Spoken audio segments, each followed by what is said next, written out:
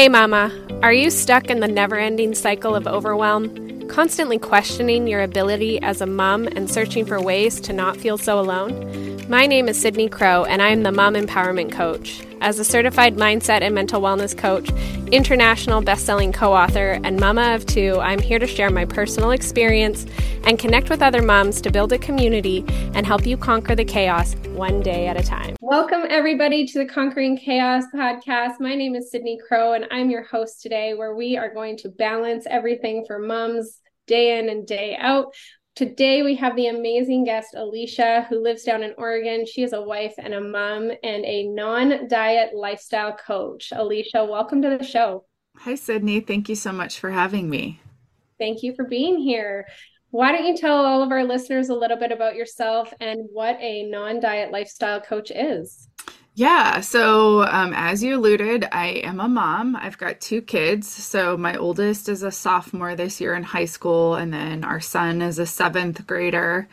We do live in Oregon. We're in the beautiful Willamette Valley, but this time of year it's a little rainy, as I was kind of sharing with you before. So we've lived in Oregon pretty much my entire life, our entire marriage. We are what I would consider kind of a part-time military family. So my husband has a civilian job, but he's also in the military in the National Guard. And so that kind of adds to just sort of the normal chaos that happens within a normal family structure.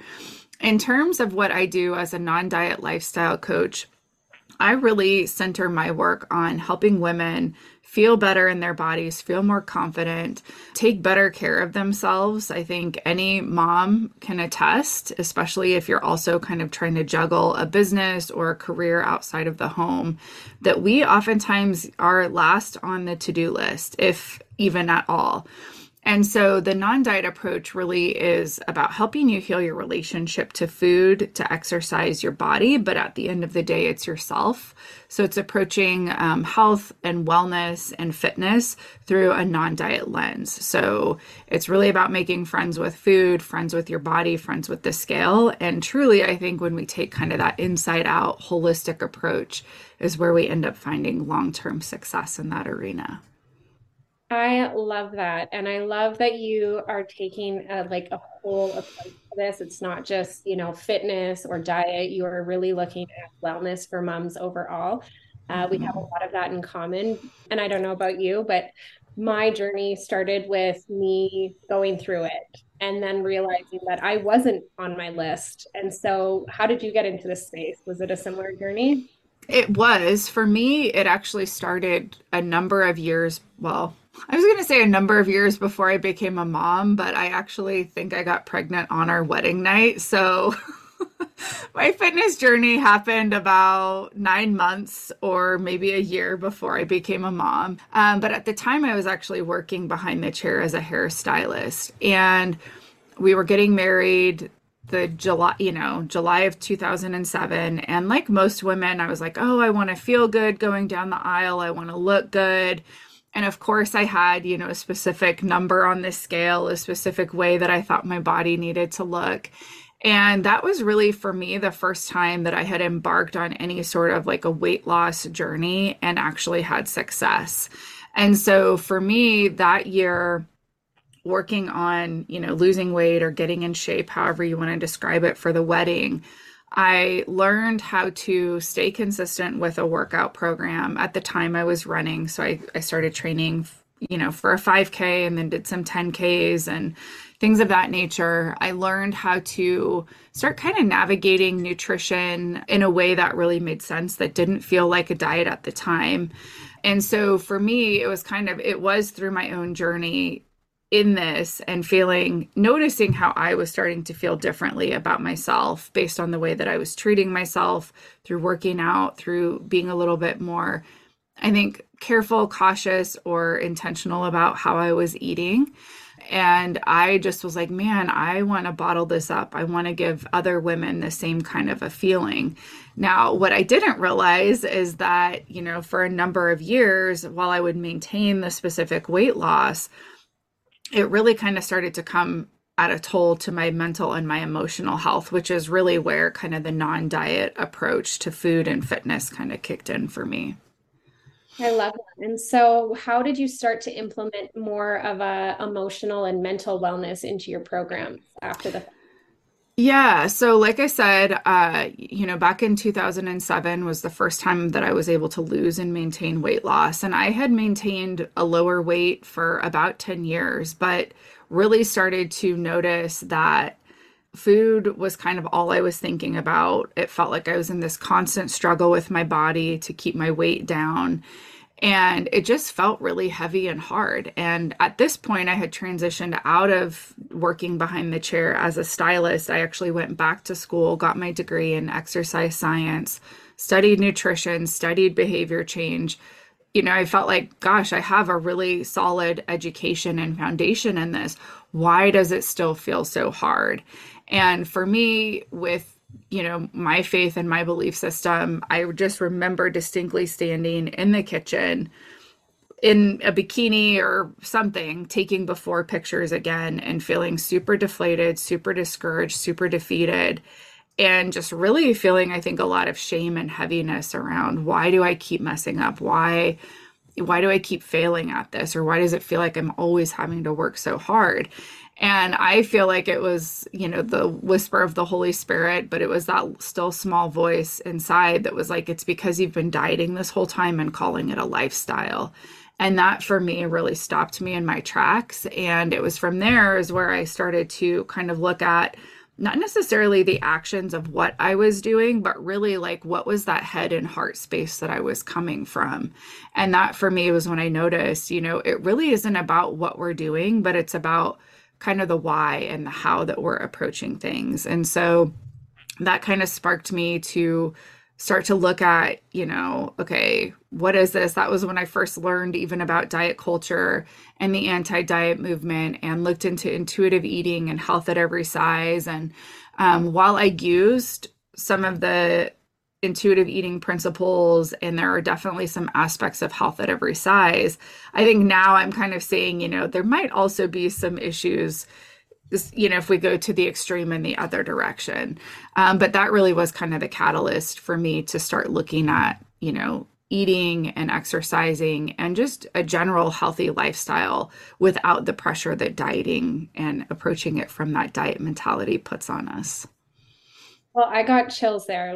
I could really feel that moment that you described where you were able to hear that voice or the Holy Spirit and just go full in onto what your beliefs and change the mentality around this, because I think it's a really important conversation. I mean, we have these societal pressures where we have to look a certain way, and along with it comes a specific number on the scale and a certain way of eating and all of these other things.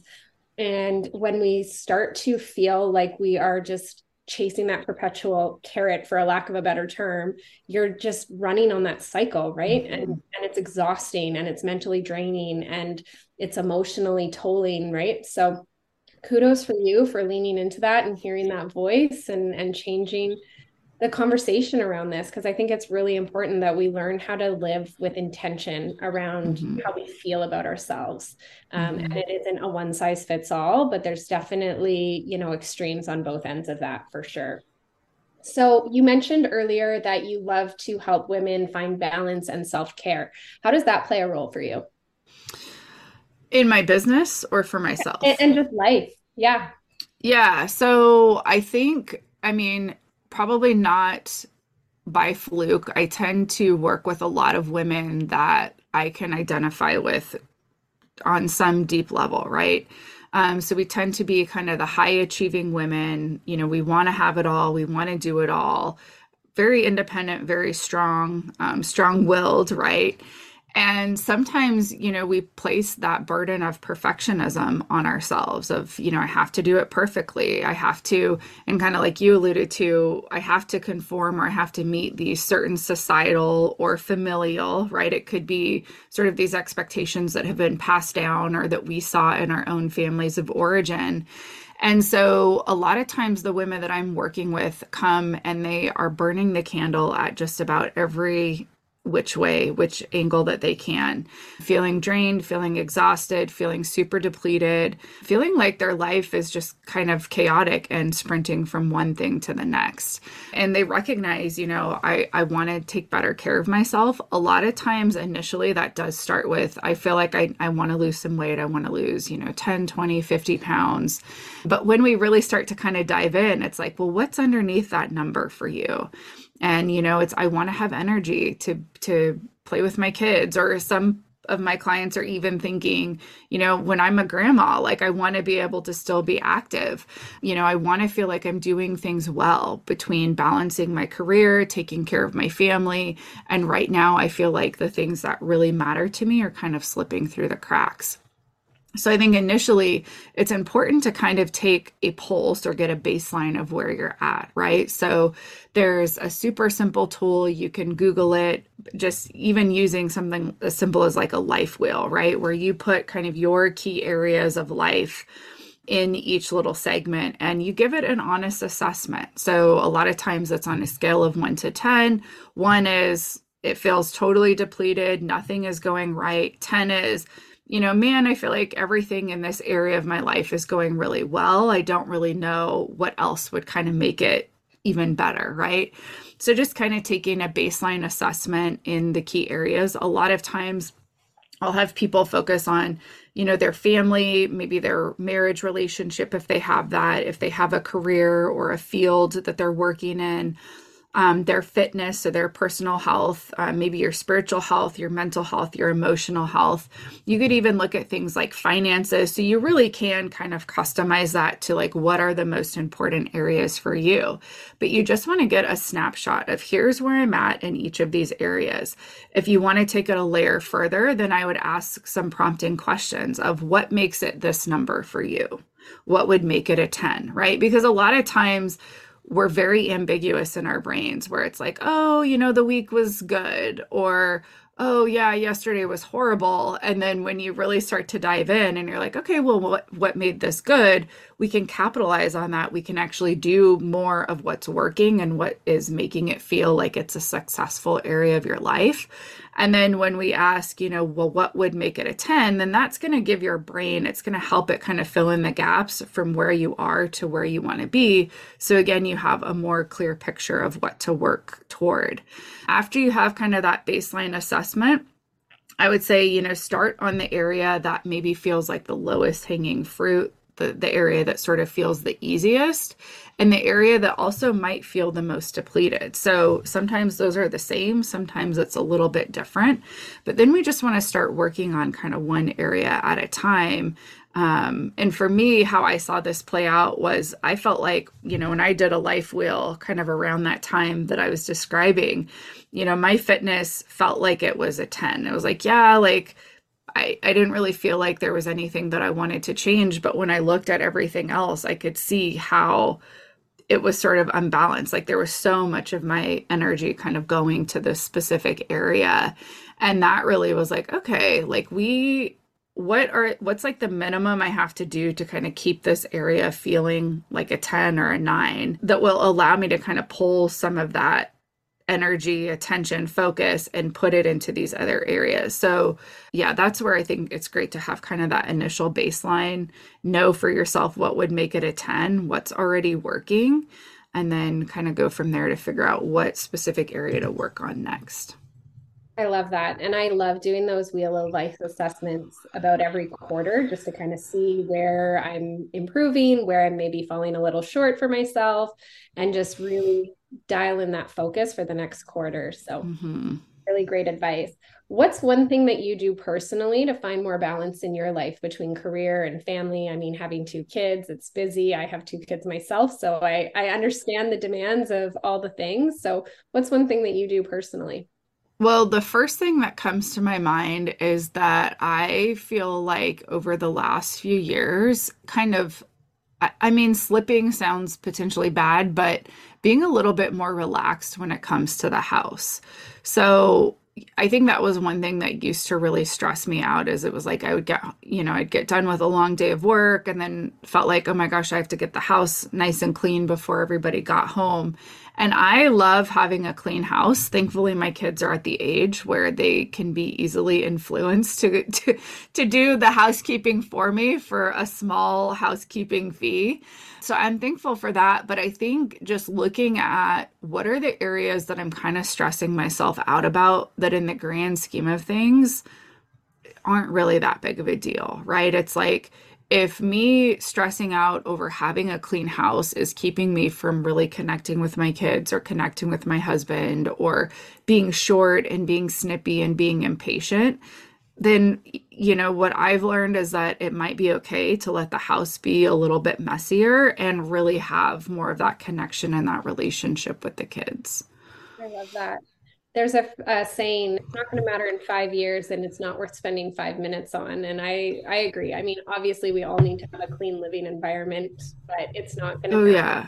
in 5 years if you let the dishes sit in the sink for an extra day or whatever it is, or an extra hour. So yeah, spending that quality time with the kids, especially as they're getting older. I mean, it's for me, my kids are 8 and 10 now, and I look back at how much time I kind of wished away while I was in that Mhm. survival mode, and I'm like, oh, I would almost give anything to go back and just redo it with the mental capacity that I have now. So having that quality time with them is really, really important.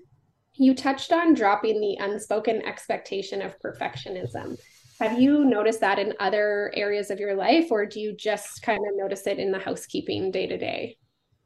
No, I mean, I think I notice it in a lot of areas now, and I would guess that probably the first place that I really started to challenge and question these was when it came to my body and what weight I thought that I should have been.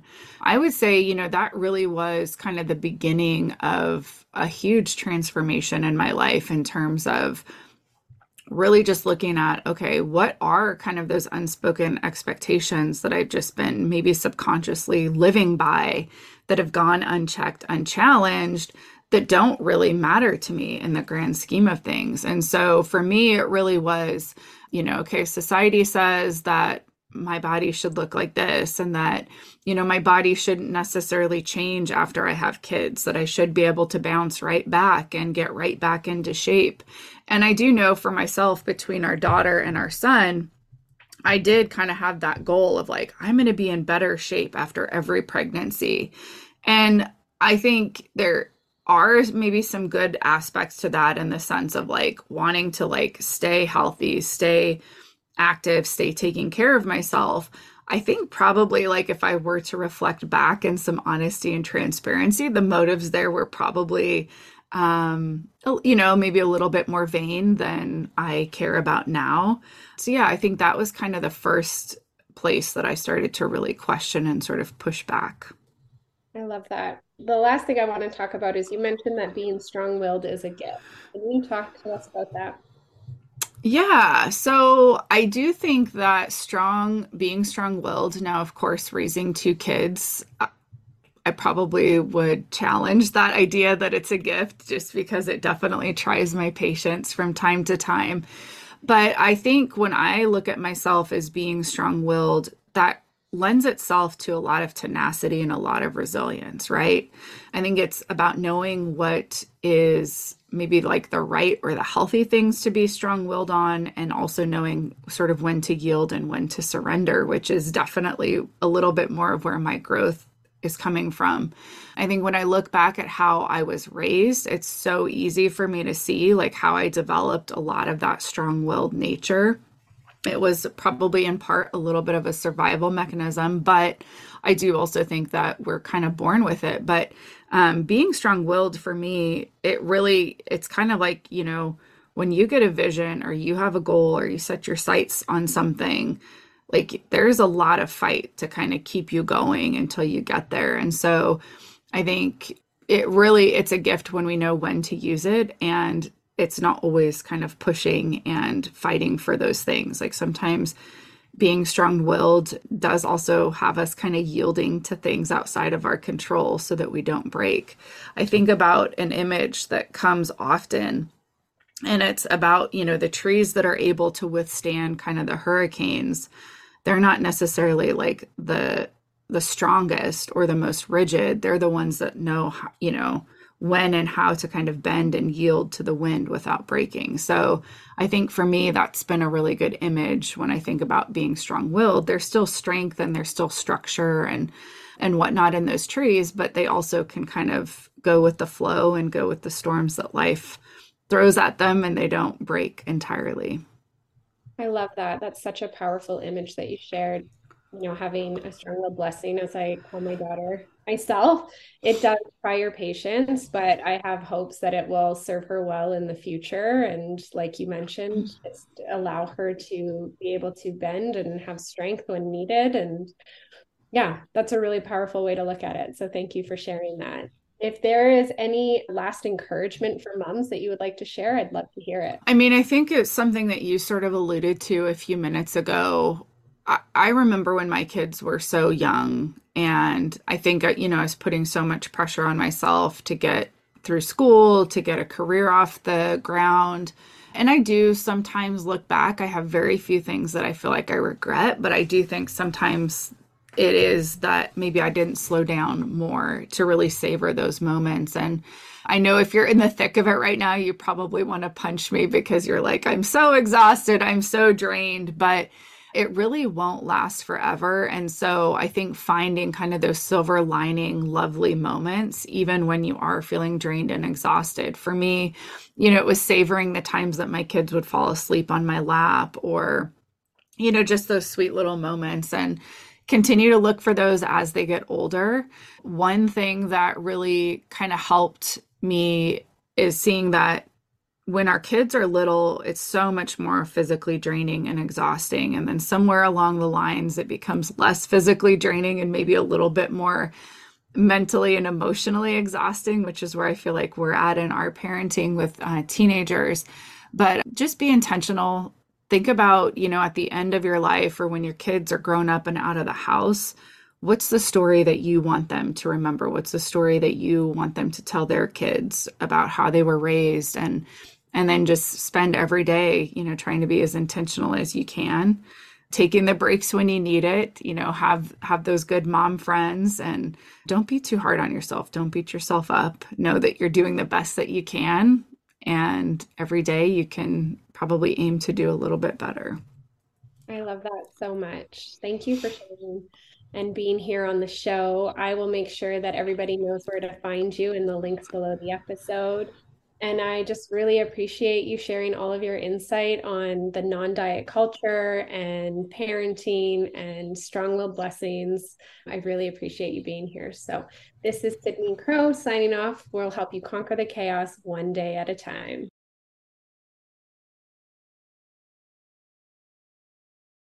Thank you so much for tuning into this episode of Conquering Chaos. I'm so glad you did. If you loved this episode, take a screenshot right now and share it in your Instagram stories and tag me. If you're ready to gain more clarity around the chaos and invest in the support to make it happen, use the link in the show notes to book your free clarity call with me.